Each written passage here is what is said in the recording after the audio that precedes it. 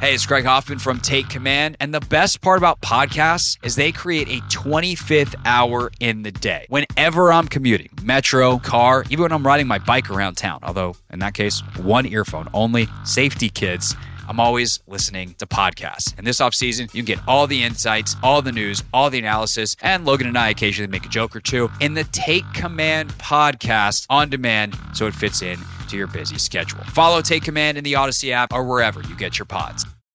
It's the most anticipated WNBA season in history. And you know what that means. Court is back in session. Welcome to Queens of the Court, an Odyssey original podcast. I'm your girl, Cheryl Swoop. And I'm Jordan Robinson. All WNBA season long, we'll be bringing you interviews with star athletes, analysis on your favorite teams, and lots of hot takes. Order in the court. Follow and listen to Queens of the Court on the free Odyssey app or wherever you get your podcasts. It's time to take command with former NFL tight end Logan Paulson and former Commanders beat reporter Craig Hoffman. Take Command podcast from Odyssey Sports. What's up? What's happening? Craig Hoffman, Logan Paulson with you. And Logan, we got nothing to talk about. No news, nothing significant since we last sat down at these here microphones. Yeah, I mean, we're a little late to the party, but some interesting stuff happened with the team.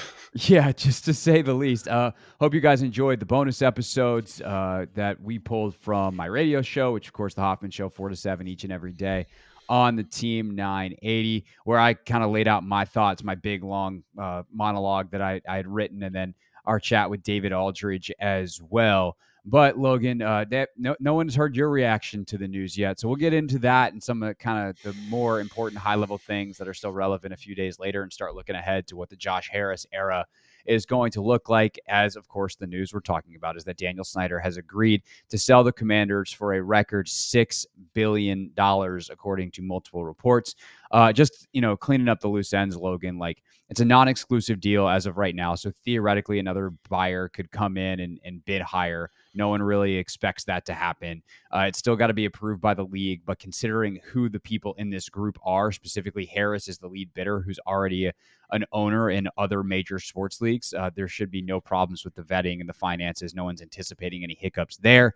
The biggest questions are, in terms of like any legal or remaining legal questions around the lawsuits that are and investigations that are into the team and Dan and indemnity, and those are either big or small questions depending on which reporter you ask and who their sources are, et cetera, et cetera. But on the whole, the distilled version is Dan has agreed to sell the team, and he's agreed to sell the team to Josh Harris. So when you found that out, when you saw that news last week, what was your reaction?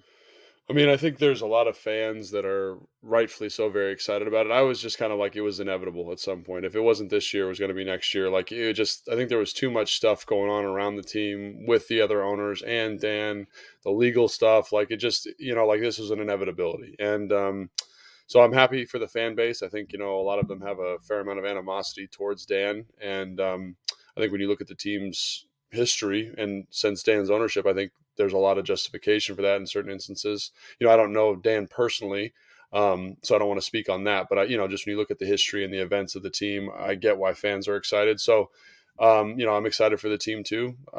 All change isn't necessarily good change, but I think, under Dan's leadership, you've kind of got to see, much like you would with a head coach, you get to see what this organization was going to be. And just how sometimes a coach's tenure runs a little thin. Like, I think that's kind of what was going on with Dan here. So, from a football standpoint, and obviously there's the legal stuff. So, I think this is the right thing. I think fans should be excited. I'm excited. And I'm just kind of, waiting like everybody else to hear, more about Josh Harris and that group and what their plans are, and, wait until the sale's finalized. Yeah. I would say two things. Like, one, the off the field stuff is so much more important in the grand scheme of everything. But even if you put that aside for the moment, like, you got 25 years basically of football, and it's capped out at like the RG3 2012 team that you were obviously a part of as well, which didn't win a playoff game. Part of that was obviously Robert's injury. But like they've won 1-2 playoff games. I think it's just one under Dan's stewardship. Like Right. it's just he's clearly not good at putting the right people in place to run a football operation that's going to win games. So purely on a football level, like this is I think an exciting time. Right. Nevertheless, the personal misconduct of allegedly Dan and people that worked underneath him, that's been widely reported in a number of outlets. So if that's how you run your football team, on the off the field stuff, to me, you don't get to own a football team. And Right. obviously, I think for the fans that are much more, and I would say also the two are related. But Yeah. for fans that just want to see a successful product on the field, that's like, this is great news because you're going to get someone. And actually, let's jump into this a little bit now, in terms of Josh Harris and who he is and the way he's run. I'm much more familiar with the Philadelphia 76ers and the way they've run than the New Jersey Devils, which he's also a part of. Mm-hmm. But with the Sixers, like they're a premier franchise, the way they run things. Like he pays people, and that gets you the best of the best. And I'm sure as you've talked to friends around the league and people in the building, like it's not exactly a secret that, especially before Jason Wright got to town, and when Bruce was running things, and the people that ran the team before Bruce under Dan, like this is a team that was cheap. Like they underpaid everyone for everything, and thus you have people that aren't the most qualified, aren't the best of the best, and the good ones leave. And I think that's the encouraging thing to me from like a football standpoint about Josh Harris is they're gonna spend money. Like you're not gonna have scouts that are underpaid and looking to leave and not be able to retain the good ones, because he's gonna hire whether it's immediately or a couple of years down the road after the Rivera era plays out. If Ron has some success this year and it takes a little longer until he ultimately steps aside or whatever, however that ends, like he's gonna hire a really high level executive to run things on the football side and let that person do their job and give them the resources to do it. And like, that's all you can ask for from an owner once you get past the basic decency stuff. Yeah, and I think that's just like good leadership and good management, and I think like there's a history there of him doing that in a professional sports environment. I think that's encouraging. I think one of the things about Dan that was always a little bit flat for him was that he never seemed to kind of adopt whatever kind of business acumen and professionalism he had in his business sphere about getting good people around him, smart people around him. He always seemed to struggle with that on the football side of it. So, I think that those things, like a track record, a history of being able to identify talented people and then being willing to pay them. I think that's something, you mentioned that Dan has not always been willing to do. And I remember having a conversation with our equipment guy, and, I said, they get in a conference every year and say, how much what's the standard going rate? And he was like, I'm the 34th highest paid equipment guy in the NFL when I was here in Washington. So that means there was an assistant that was making more than him at some spot, and he was the head guy here. So he's managing all of the logistics of the clothes and the laundry, the orders. He's, and he's the 34th paid guy.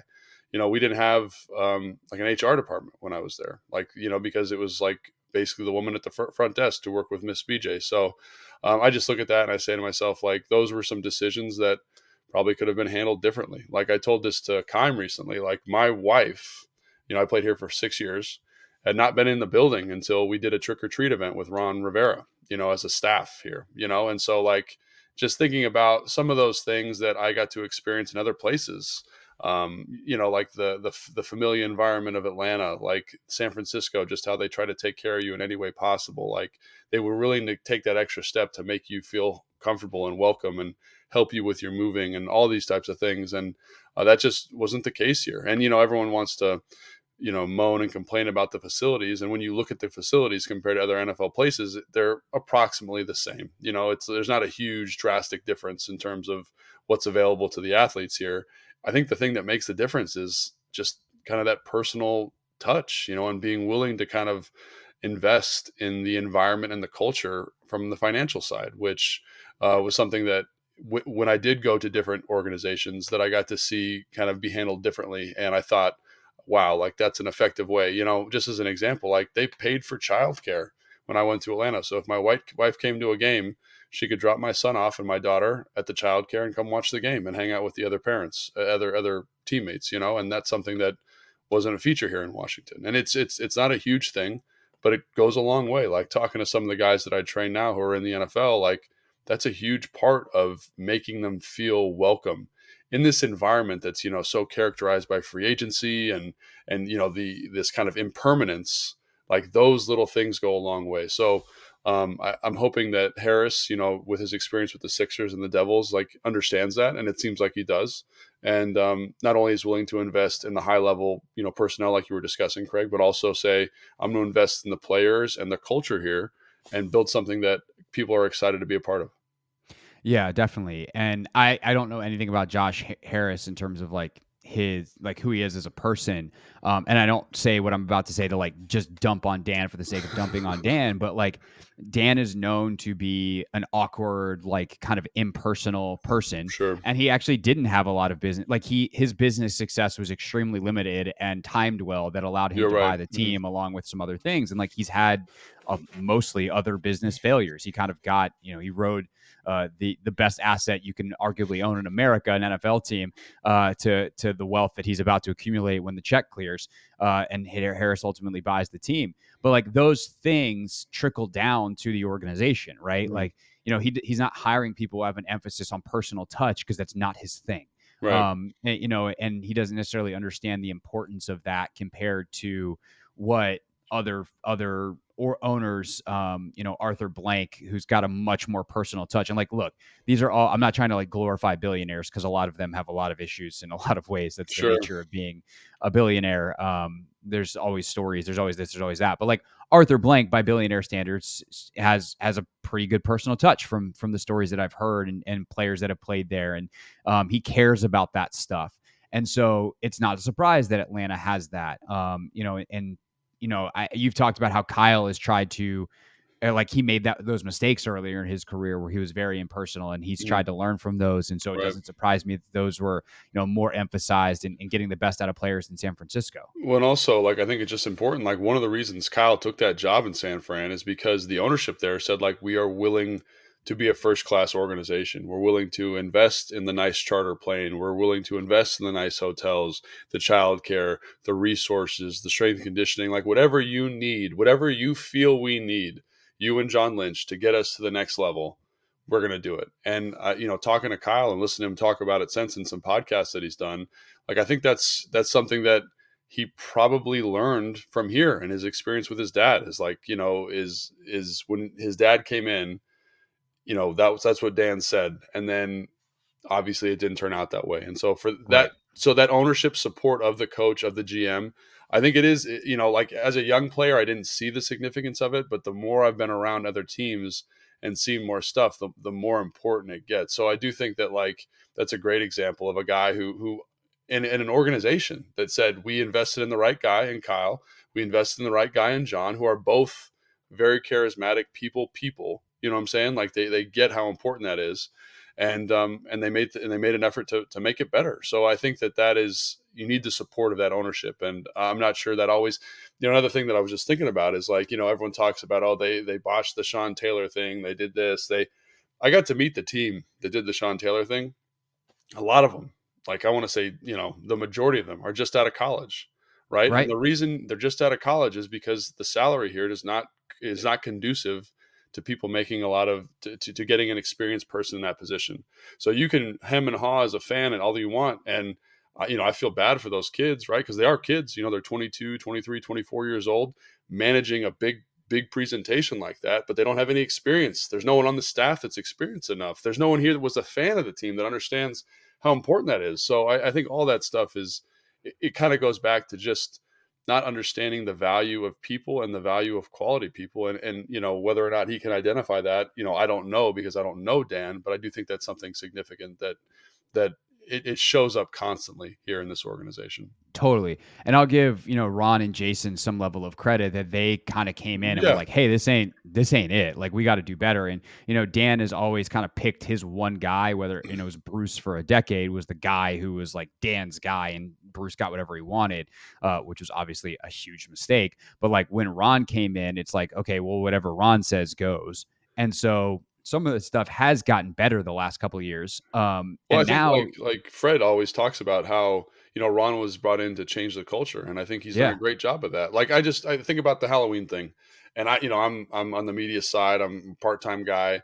I'm invited to that. Got to bring my kids in, got to walk around the building, got to meet, the Martys, they're handing out candy to my kid. Like that's a special thing, man. And it doesn't take a lot of time, but it's significant. And I think stuff like that is directly correlated to Ron's wife, whoever put that on. But I think that I look at that and I say, wow, that's something that, when I was here for 6 years, that never happened. Yeah. No, 100%. And what they've run into now is like they're still running into some of the stuff, I'm sure, financially where Dan doesn't necessarily want to. And obviously, things have been so topsy-turvy and unsettled the last couple of years. It puts a complication on everything. But also, you mentioned the facilities. Like now they are truly running up against the limitations of their space and things like that, as opposed to, hey, we're not even maximizing what we have. Because like there is a huge difference now as some of the teams, I reference Chicago and Minnesota all the time that have these incredible large spaces to practice in, and they have the video projection screens where they can kind of do walkthroughs in a classroom setting, which helps. It's on the gray area of the rules of how legal that is. Sure. But like it's in the white, so to speak, because it's allowed and teams do it. But it's a classroom setting where they get to do walkthroughs, like stuff that's incredible. And that's just more of like time space evolving, and the Commanders haven't yet gotten to that level of upgrade versus like, oh, they're too cheap to.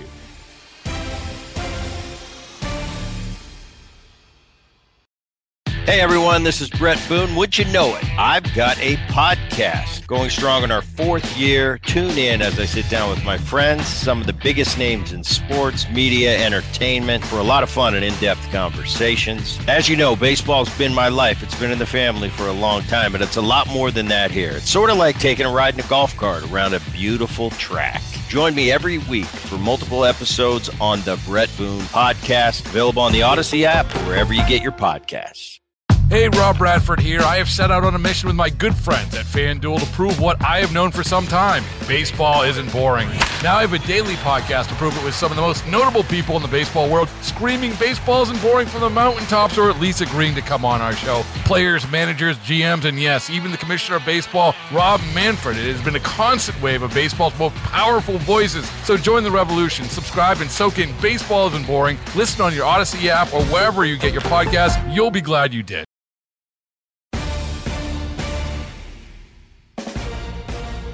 What is the kind of the chronology of the to-do list here? Because it's one thing to say like, okay, the practice facility or the stadium or practice fields or whatever other things you might have in your mind is the most important thing for the ownership to do. But there's also the logistics of it. Because I had made the argument on the show last week that the practice facility was actually more important than the stadium because that's where everyone goes to work every day. And while certainly the fans need a great place to go to, if there's a winning team, like, there's a little bit of like, hey, RFK is a dump, but it's our dump. And like people will go. People would go to FedEx if the team was awesome. Yeah.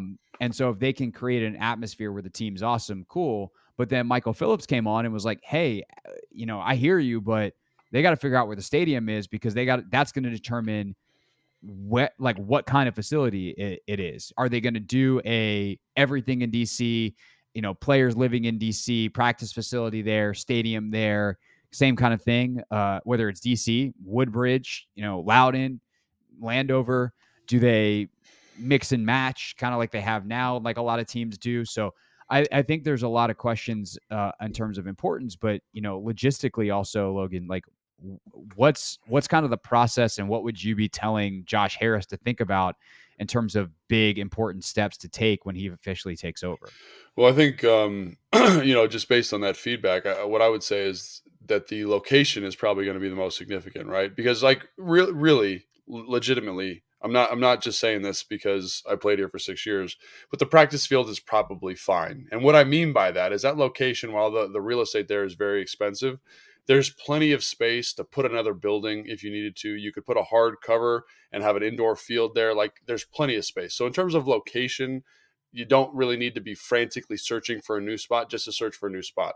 However, like to your point, I think it's really important that like if you are going to try and make it a practice facility and the stadium in the same location, like you need to kind of determine that first, right? So, the one thing that I've been hearing a lot of fans kick around, a lot of analysts kick around is like, we want it to be at RFK again, right? And I would love that. That would be great. I think that would be great for fans.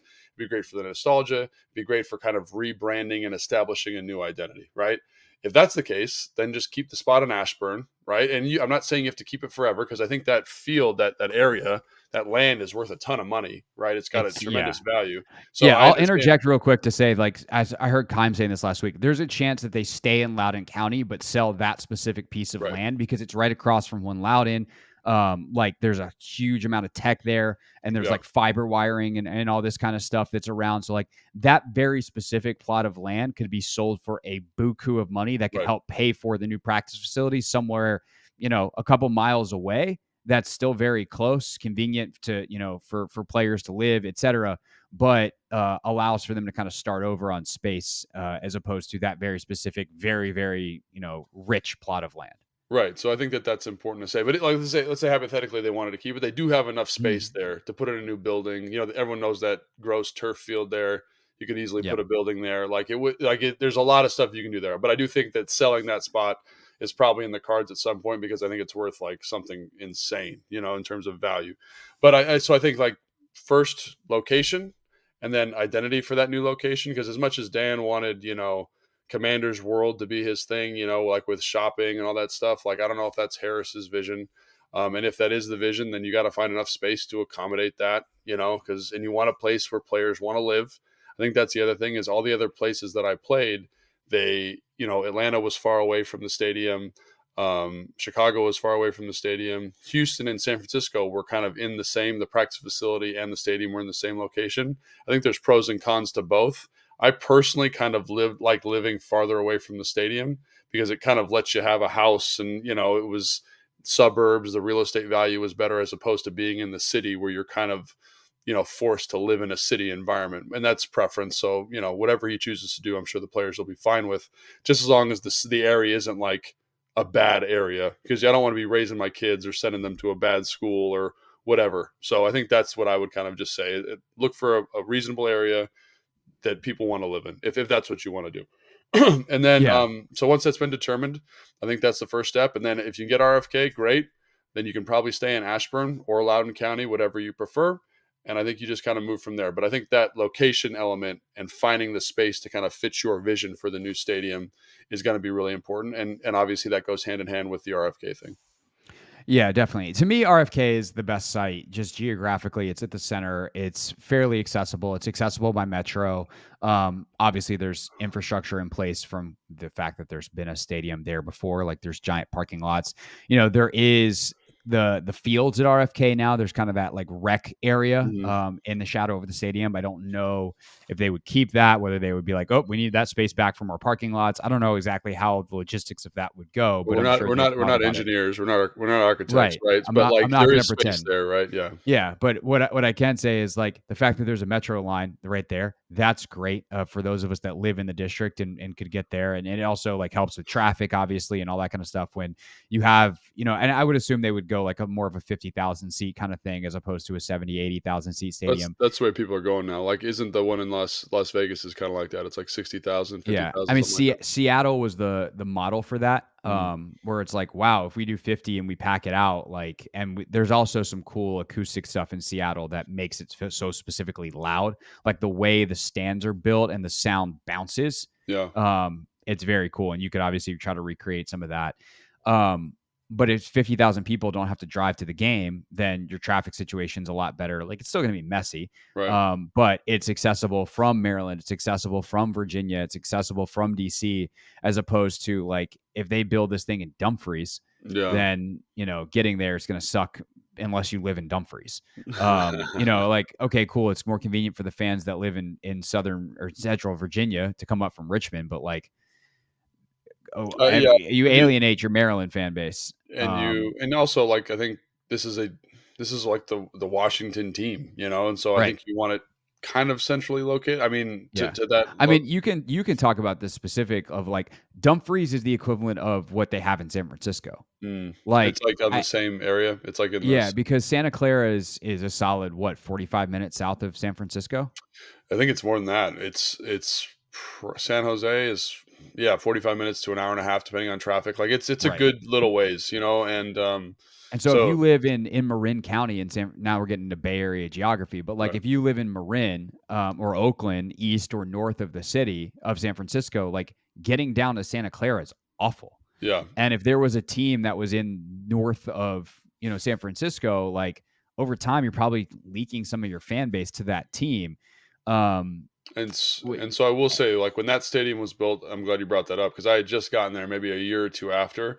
They were having a really hard time selling tickets to that stadium. Like they had just been pretty good, maybe 2 or 3 years prior. They'd moved the stadium. They thought everyone was going to kind of travel down with them, and they just didn't. Like the hardcore fans didn't come down there because they upped the seat prices and they wanted to make it feel like more of a corporate environment.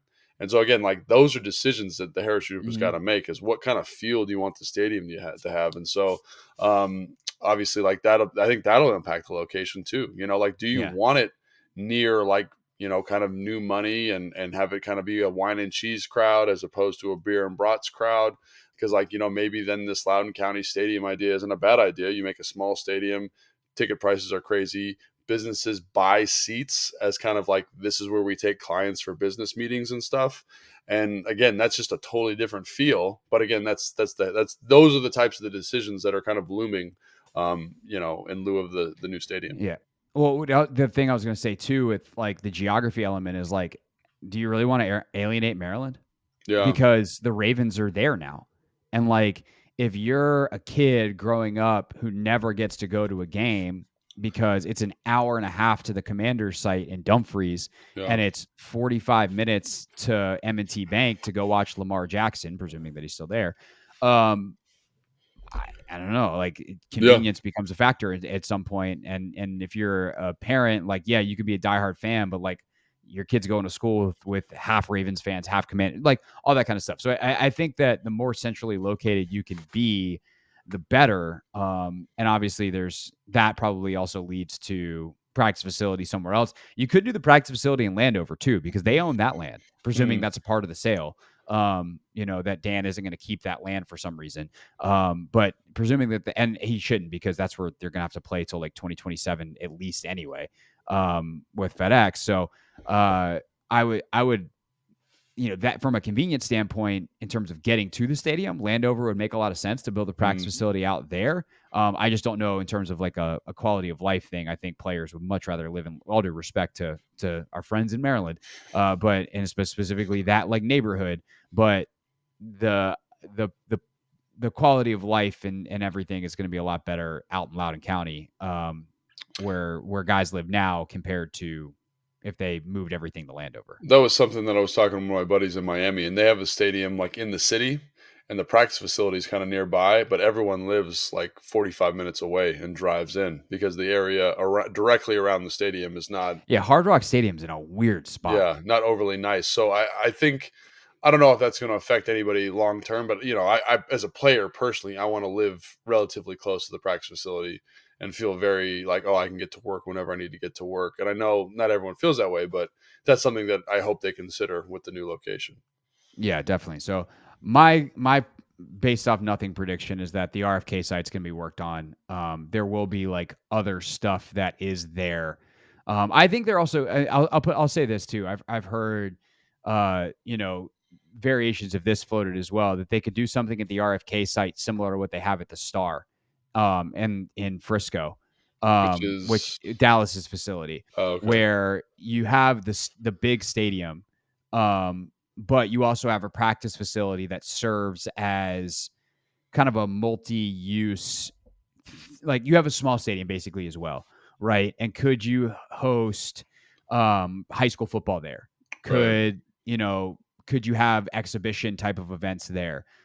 Could the Washington Spirit play there? NWSL, like you get another pro team involved, or like if they build tennis courts or something, like have the annual tennis event that comes through, like some kind of you talk about like the village environment where it's not necessarily, they do have a mall at Frisco, but like I've heard that bantied about as well, that you have kind of a multi-purpose thing. You have a practice facility in terms of an actual field or fields that also then is used for actual competitions. And it's kind of like a 10,000 or smaller seat stadium that where like in Texas, the way they do it is the high school football championships are played there every year.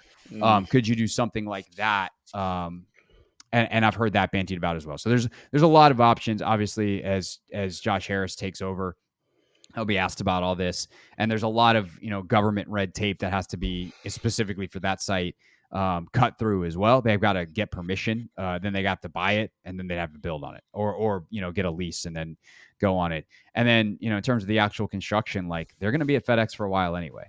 So that's another thing to think about.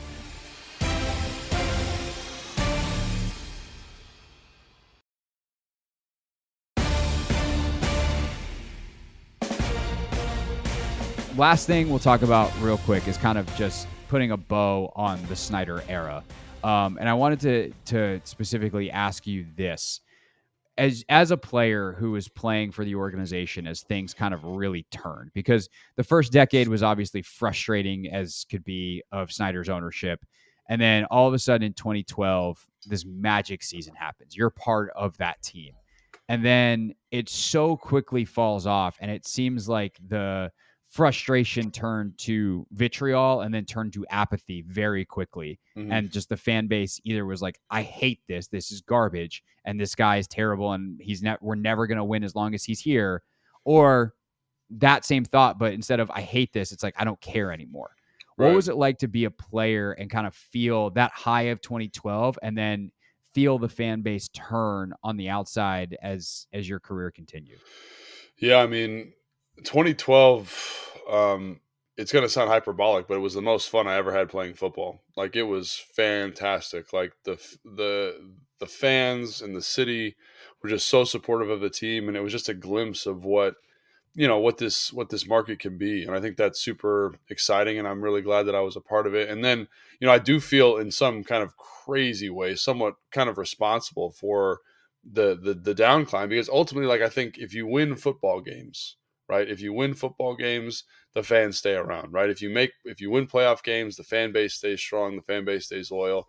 And I felt like, in a weird way, like I was a part of the teams that kind of started that downturn. And, this organization went through some pretty bad luck in terms of the Alex Smith thing, the Kirk Cousins trade, all that kind of stuff, and then not being able to get a healthy quarterback. I don't think I understand that is that is not necessarily something you can control. And so, like, if Alex Smith is healthy and plays 3 years of football and they make the playoffs 2 years in a row, are we talking about the same type of complete meltdown here in Washington? Like, I don't know. And it's a hypothetical, obviously, but so I think, yeah, like I want them to win games, like this team to win games badly. I think the fan base here deserves that. It was so cool, Craig, to be there that Dallas game in 2012 to clinch the playoffs, and that place was electric. The fans were electric. You'd go to the grocery store and people were proud to be Washington football team fans, and that has just not been the case in the 10 years since I've left. So hopefully we can they can get back to there, and obviously they got to start making good football decisions and hire the right coaches, hire the right people. And I'm not saying Ron's not that guy, because I think Ron's perfectly capable of doing that. He's done it before in his past, but I do think that those are some things, like, as much as the team ownership is a huge thing, and that title changing hands is a big deal. I think they got to start making some good decisions and giving these guys the support that they need to win games, because ultimately I think if you're trying to get back to that level, like, you got to win. You got to win games. Yeah, it's going to be really interesting to see how Harris comes in, and like, does he try to find the Daryl Morey of the NFL? Like, does he just find the best executive in the league and be like, I'm going to pay you a bunch of money, you're going to come here? And how does that jive with Ron or without Ron, depending on how this first season goes, and kind of the very analytics heavy approach and all those kinds of things. And like you said, like, the football and winning and losing is ultimately going to matter the most. But I do think there will be a bit of a honeymoon. Sure. And, people are going to be excited. Like, I anticipate their first game being played on Sunday or Monday Night Football. my guess is they probably hype it up with the Cowboys. And for the first time in a while, it's going to feel like FedEx has a gigantic home field advantage on game one. But like you said, like over time, the way that that's going to sustain, the way you're going to keep that stadium as full as possible, the way it's going to not be filled with road fans is winning. And But I think the other thing is it doesn't even need to be crazy winning. It needs to be like getting to the playoffs, like standing tall, walking into the playoffs, and maybe getting a win in a playoff game. Like, think about how crazy this city would be. You know, everyone's been upset about the name change, and I get it. You know, the nostalgia associated with it, all that kind of stuff, the decline of the organization. But I guarantee you, you win a playoff game here, and this city's on fire in a good way. And I hope that happens, man, because I think that would be outstanding for everybody involved. Totally. And you combine that with the fact that you don't anticipate any more like Washington Post stories dropping about terrible things. Like there will be some, like they're not done, right? Like I would anticipate at least one more story from Don Van Natta from ESPN. I would anticipate, or the Washington Post doing obviously more reporting on the Mary Jo White report when it comes out, on these federal investigations. Like we're not out of the woods on that stuff. But the difference is like when he's no longer in charge, it's like, okay, we can consume that story without the kind of moral conundrum of, okay, well, is it still okay for me to root for the team? Yeah. Like, because he doesn't own it anymore. And I think that's huge, obviously, for the fan base. And there's been so many of those moments over time from before you were playing to, during. And, some of them were more football adjacent than others. Like, obviously on the non-football adjacent, you have like Snyder suing fans for season ticket deposits that they couldn't repay during the recession. Like I went through a lot of those moments in the monologue that I did on the show last week that we put out in the bonus episode. So if you want kind of the full recap, you can listen to that or, go on the internet and find the compilations of them. There's a lot, but there's also like the kind of, which you were not necessarily in the middle of, but you were at least caught in the shrapnel of like the fight between Snyder, RG, and the Shanahans. And it's like, I would imagine the frustration fans felt at the time, maybe it's a little different with hindsight, seeing how everybody's careers panned out. But like, I can't imagine like thinking like, oh, we've got this Hall of Fame coach, we've got his son who's this hotshot offensive coordinator, and we have this quarterback who just won Rookie of the Year, and like they're all fighting each other. Yeah. Like, what are we doing here? And so, hopefully under stronger leadership, you also avoid those kinds of situations. They happen in the NFL, but that just so boiled out of control.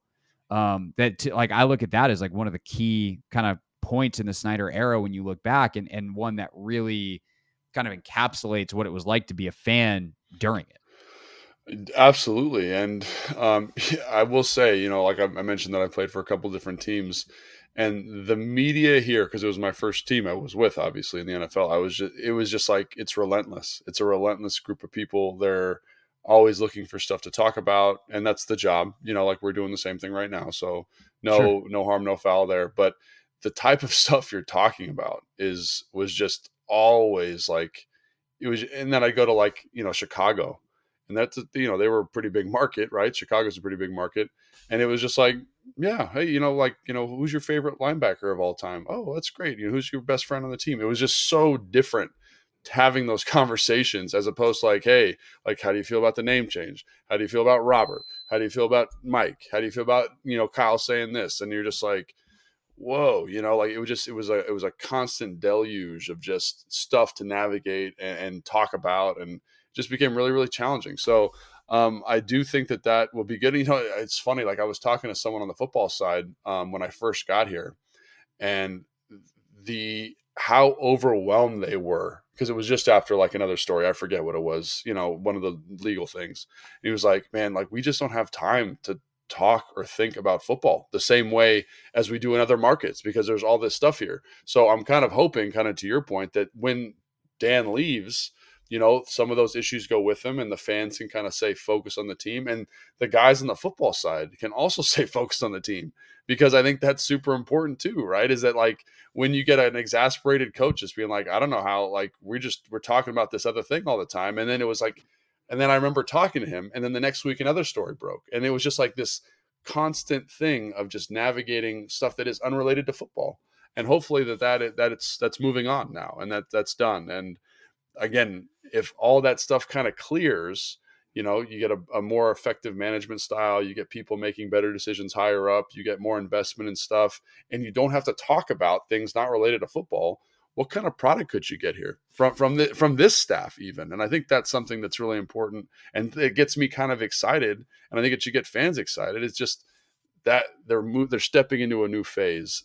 Everybody here, even if they've been around for a couple of years, because like I think there was this huge albatross of all this other unrelated football stuff and football related stuff, drama, so to speak, that made it really hard to do your job here.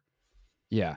When we talk about closing the book on the Snyder era, that brings up the question of a rebrand. Not that we're going to spend a huge amount of time on it, but I do think it's an interesting thought for a couple of reasons. One, I don't get the sense that Commanders was the most popular name as they did all the testing. I'll put it that way. But I do get the sense that the owner who's on his way out really wanted Commanders. And so if you can get a better name, it seems like something that's worth at least exploring. And you might not have to do all of the research again because you did it. You just listened to it better this time. Better in quotation marks. So that's one thing. I do think that, Keim has mentioned that you have to wait 5 years to do it. Yeah. Mm-hmm. And so I do think you have a little bit of time, right? And if 5 years from now you are moving into a new stadium, you haven't really had the success that you want yet. Because, look, if they go 3 years from now and somehow Sam Howell's incredible and they win a freaking Super Bowl, they're not changing the name. I mean, shoot, even if they win a playoff game, man. Like, think about it. If you win a playoff game and it's trending the right direction, you got a couple winning seasons, like, you're the Commanders now, in my opinion. I know, totally agree. But if for whatever reason you haven't yet, you kind of continued and you haven't quite dug out of the hole, you're still making your changes, and now all of a sudden you're about to go into a new stadium and you feel confident that you can get the name that you want, you've done the IP work or whatever, then I think I don't think it's unreasonable. The other option, I wonder if, because obviously there was a way for them to go from the old nickname to Washington Football Team to Commanders. Like, would they go back to Washington Football Team on some kind of temporary basis? And then I like that better personally, but I do too. Like, I would consider it and be like, all right, we're going to be the Washington Football Team, and then I just like that as the name, like just right, and tell like Goodell and whoever else is in the decision making process, like, look, we're going to do this temporarily for now, but like if we have the success we think we are, like that's just going to be us from now on. Like we're with the option to become permanent, if you will. But I don't know where you are on the potential for a rebrand. Yeah, I mean, I don't know. It just in terms, if I'm Josh Harris, like, am I thinking about it? Yeah. Is it like high on my list of priorities? Like, probably not. Like, I'm thinking about the stadium, I'm thinking about the practice facility, thinking about re-engaging the community of fans. And I understand, like, you want a name that people like and are excited about, but like and this is just maybe how my brain works, I don't really care. Like, I don't really care about the name of a team. I want them to be good at football. Like, if I'm a fan. So like, how do I prioritize that stuff as opposed to kind of this superfluous other stuff that name, branding, colors, jerseys? I get fans want that to be cool, but like, the New England Patriots, like teams that win, they get something to them, and it's like, how good is any particular team name anyway? Like, is Patriots really that genius? Yeah, it's Patriots, and it's like the Steelers. Like, I get it, but like, you like them because they've been successful, and they're like, it's iconic because of what they've done, not because of the word. I do think Commanders is particularly clunky. Like, it's way too weird. Long. It doesn't fit on gear. Like, there's no good shortened nickname. People like to joke about the commies, or I'll go Mando sometimes, but like, there's a lot of problems with it, but if you win, and it's fine. I do think I agree with you that Washington Football Team is better. Yeah. And if they don't win a lot and they're going into a new stadium and they could kind of restart it all at once. And the other thing that I've heard that I like as a very good point is it kind of puts a bow on the Snyder era, where it's like, it's over. It's behind us. We're not talking about it again. And I could see the value in that as well. Yeah, and I totally agree. I totally get that 100%. If I'm a new guy, maybe that's something I want to prioritize. But again, like, just where is it in the hierarchy of needs? And I get it. I understand. Yeah. Ending the Dan thing, but is it Is it high on my list if I'm the new guy? Probably not. Is just my perspective, but I'm not Josh Harris, and he might feel differently about it. Right. All right. Last thing. I thought of another question that we didn't put in our list of potential questions, but I want to run this by you real quick, and it's football adjacent, or not even football adjacent. It's football. So Harris in Philadelphia hires Daryl Morey, first he hires Sam Hinkie, and they go through the process With the Sixers, like you're saying, giant, right? yeah, Just so yeah. people know what you're talking about. Yeah. So Harris, who also owns the NBA's Philadelphia 76ers, when he took over, he greenlit the process as it's been known, which was basically a giant intentional tank job, because in the NBA, the roster building, needs to have a star player. Right. If you don't have one of the 6 best players on the planet, you're never winning a championship. That's the nature of the NBA. It's very different than the NFL, where like the closest thing you might have to that is a star quarterback, and the Ravens won with Joe Flacco. Like, Right. And there's plenty of stories throughout NFL history, right? So he was like, this is the best way to win. We're going to go full bore towards that.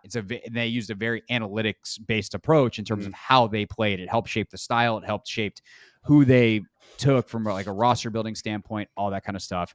The analytics movement in the NBA is, I would say, more advanced. And also basketball is a more analytics friendly game than football is. There's so many more variables in football, Sure. including the fact that you have, over double the amount of players on the field at one time. Right. Like, that's just more factors, downs, distances, as opposed to kind of the free flowing nature of a basketball game that is generally divided into pretty clean offensive and defensive possessions. Long wind up.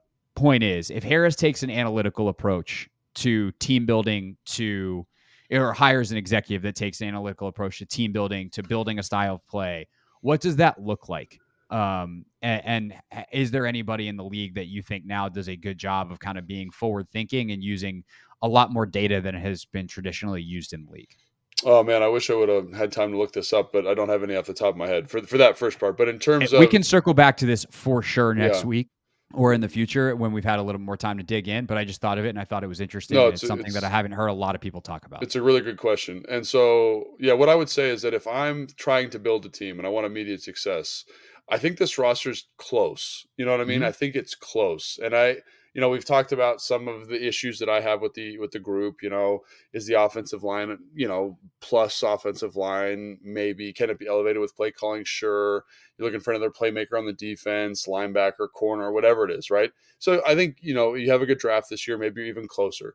But what I would say, if I'm trying, and this year is especially interesting, I think, for this question, because Caleb Williams is going to be the first pick next year, probably. Everyone that I've talked to in the scouting world is, it's so funny. We were talking about these quarterbacks at the combine, Bryce Young, CJ Stroud, all these guys, and everyone kept bringing up Caleb Williams, like at nauseum. And I was like, and they were like, he is Michael Jordan. And so, for your point about kind of the rebuild, you need a franchise player. Maybe that's your franchise quarterback next year. Maybe that's that dude. And so if I'm forward thinking about that, I'm going to try, if I'm the new GM coming in this offseason, probably starting right when I get in, to trade something so that I have 2 first-round picks for next year. Because I want to give myself the ability to trade up for Caleb Williams. And think about it. Everyone talks about rebranding, all this stuff. Nothing rebrands better, in my opinion, than a starting, franchise quarterback. And what I mean by that is he's the face of your team. He's going to do interviews. He's going to be all over the place. He's going to do shampoo commercials, all that kind of stuff. I want to make sure I have that opportunity. So there's a couple guys on the roster that I think you could move to give yourself that opportunity. Most of them are on the defensive line. So, keep an eye on this year. He won't be here. The owner or the new GM won't be in time to implement this policy. But if I'm the GM, I'm probably drafting a defensive lineman at 16. I'm looking if Sweat has any trade value to get me into something that I've got. If I am going Caleb Williams here, if that's what I'm trying to do, trying to get first round draft capital, first and a high second, and say, hey man, we have tools now to say we can move up and draft the Michael Jordan of next year's draft. And I know that's a year away. That seems crazy, but we're talking about building a team. And then all of a sudden you've got a pretty good roster with an excellent quarterback on a rookie deal. And you say, let's let it rip. And if I'm Josh Harris, if I'm this group, that's something I'm definitely considering, but you need to move a piece.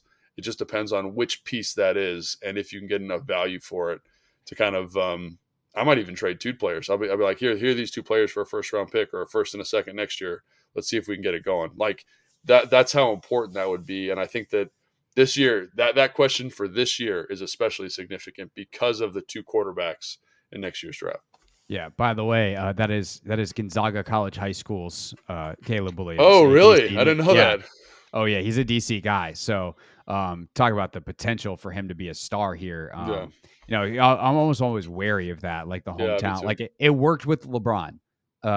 You know, outside of that, he's a unique guy, right? Yeah, how many guys have been drafted to their hometown team, and it's like, I mean, Derrick Rose, it worked for a little bit, and then it very much didn't. And you know, there's been some success in moderate levels, but it definitely. I mean, there's also the scarring here of like obviously Dwayne, who's a local kid and didn't work out, but Caleb Williams is a different kind of prospect. So that's interesting. And certainly would go counter the way that the team has been run this offseason. But I don't think it's a crazy idea at all. I think it's actually a really smart idea. And had the new ownership been in place in, let's say, January, I do wonder how different everything looks. Yeah, I think that process could have started this year, assuming you think one of these guys is a franchise changing guy. And I'm in the boat that is leaning, like I'm in the Bryce Young boat. I don't know if I'm fully committed to say he's going to change your franchise. Yeah. I think I'm starting it in terms of planning ahead for next year. I see. Yeah, but I'm saying even like maybe you make a move, you move up to draft, you know, Richardson or whatever. You start that process now. But I do think it works better going into 2024, right? Is that right? Yeah. 2024. So I think that again, like that's something that I would kind of this season, keep an eye on when that GM gets here, when they start planning stuff out. Because if you think he's that dude, like I'm going to try and get because again, I look at Philly and I think Philly's just done such a great job in terms of team building. They always have 2 first-round picks. They've done a great job of that. And because it gives them the ability to say, hey man, here's 2 firsts. We're going to switch spots with you. Let's get up there and get that guy we want to get. And so, yeah, I think that would be something analytically I would do. And especially you see, and the other thing with analytics guys, especially in the NFL now, is I think they are decreasing the value of first-round draft picks. So do you trade that first-round draft pick for a franchise quarterback? Like, would they be in the Lamar sweepstakes this year? I think more likely so than the guys in there now. Yeah, I will say this about Williams: if he's actually that dude, I don't know that. Like, if you think he's Peyton Manning, would you trade 7 first-round picks? Like. I'm saying, like, if you're the team, like, would you, someone calls you and is like, I will give you 7 first-round picks so that I can go to 1 and take Caleb Williams. Would you tell them no? What do you mean when I tell them if you're really like Caleb Williams is Peyton Manning? Yeah. Or, you know, like, like, I mean, that's so invaluable. Like, I just don't know the feasibility of trading up to that first pick. Like, you can't possibly know. Like with 100% certainty. I think that's the problem. That's the thing. I immediately had that thought. I was like, if you know that this is Peyton Manning, the guy, he goes out, he has every bit of a year that you think he can for USC. He wins the Heisman. He's incredible. He's far and away the number 1 pick, and you're 100% sure he's going to the Hall of Fame. I think the highest I would go is 4. The highest I would go. I wouldn't go 7, but I would. But like my point is, if you're the Texans. Although they're probably I mean, it's not. Let's say the Texans. Like right, exactly. Like if you're the team with the number 1 pick, what trade is in acceptable terms where you're giving up the chance to take that guy? And I just don't know what that trade is. I don't know what it is. Yeah, that's a great point. So it does get funky. It does get hairy. But I think the idea of like being willing to give stuff up and having some flexibility to go get a guy is well put. It's just like if he's that guy, you know, I don't know. You're saying that they might not be willing to. Yeah, I don't know what the price is going to be, and I don't know that there is a price. Well, you just hope you get the Chicago Bears from this year in the spot. Right. They got a young quarterback. I mean, that'd be tough, man. Yeah, God, Carolina has Bryce Young. He has a good year, but it's it's not great. Yeah, they're not taking Williams, but they're willing to take your 4 first rounders. Right. That's kind of what you need. All right, that was a fun little football end. Wednesday. Huge show. Should have mentioned this off the top. We are doing a crossover episode with Brian Baldinger and Jason Lockenfora. So super pumped about that. That is the Wednesday/Thursday pod in your audio feeds Thursday morning. We're looking forward to that. Next week, mock draft 2.0/final.0 as the draft is coming up on Thursday. So Monday, I think what we're going to do is we're going to take a look at the most Commanders players in the draft. So that's our plan for Monday, and then we'll do a mock draft that'll come out the morning of the draft on Thursday. So that's the plan. Make sure you're subscribed wherever you're watching or listening right now. And for Logan, I'm Craig. We'll see you next time on Take Command.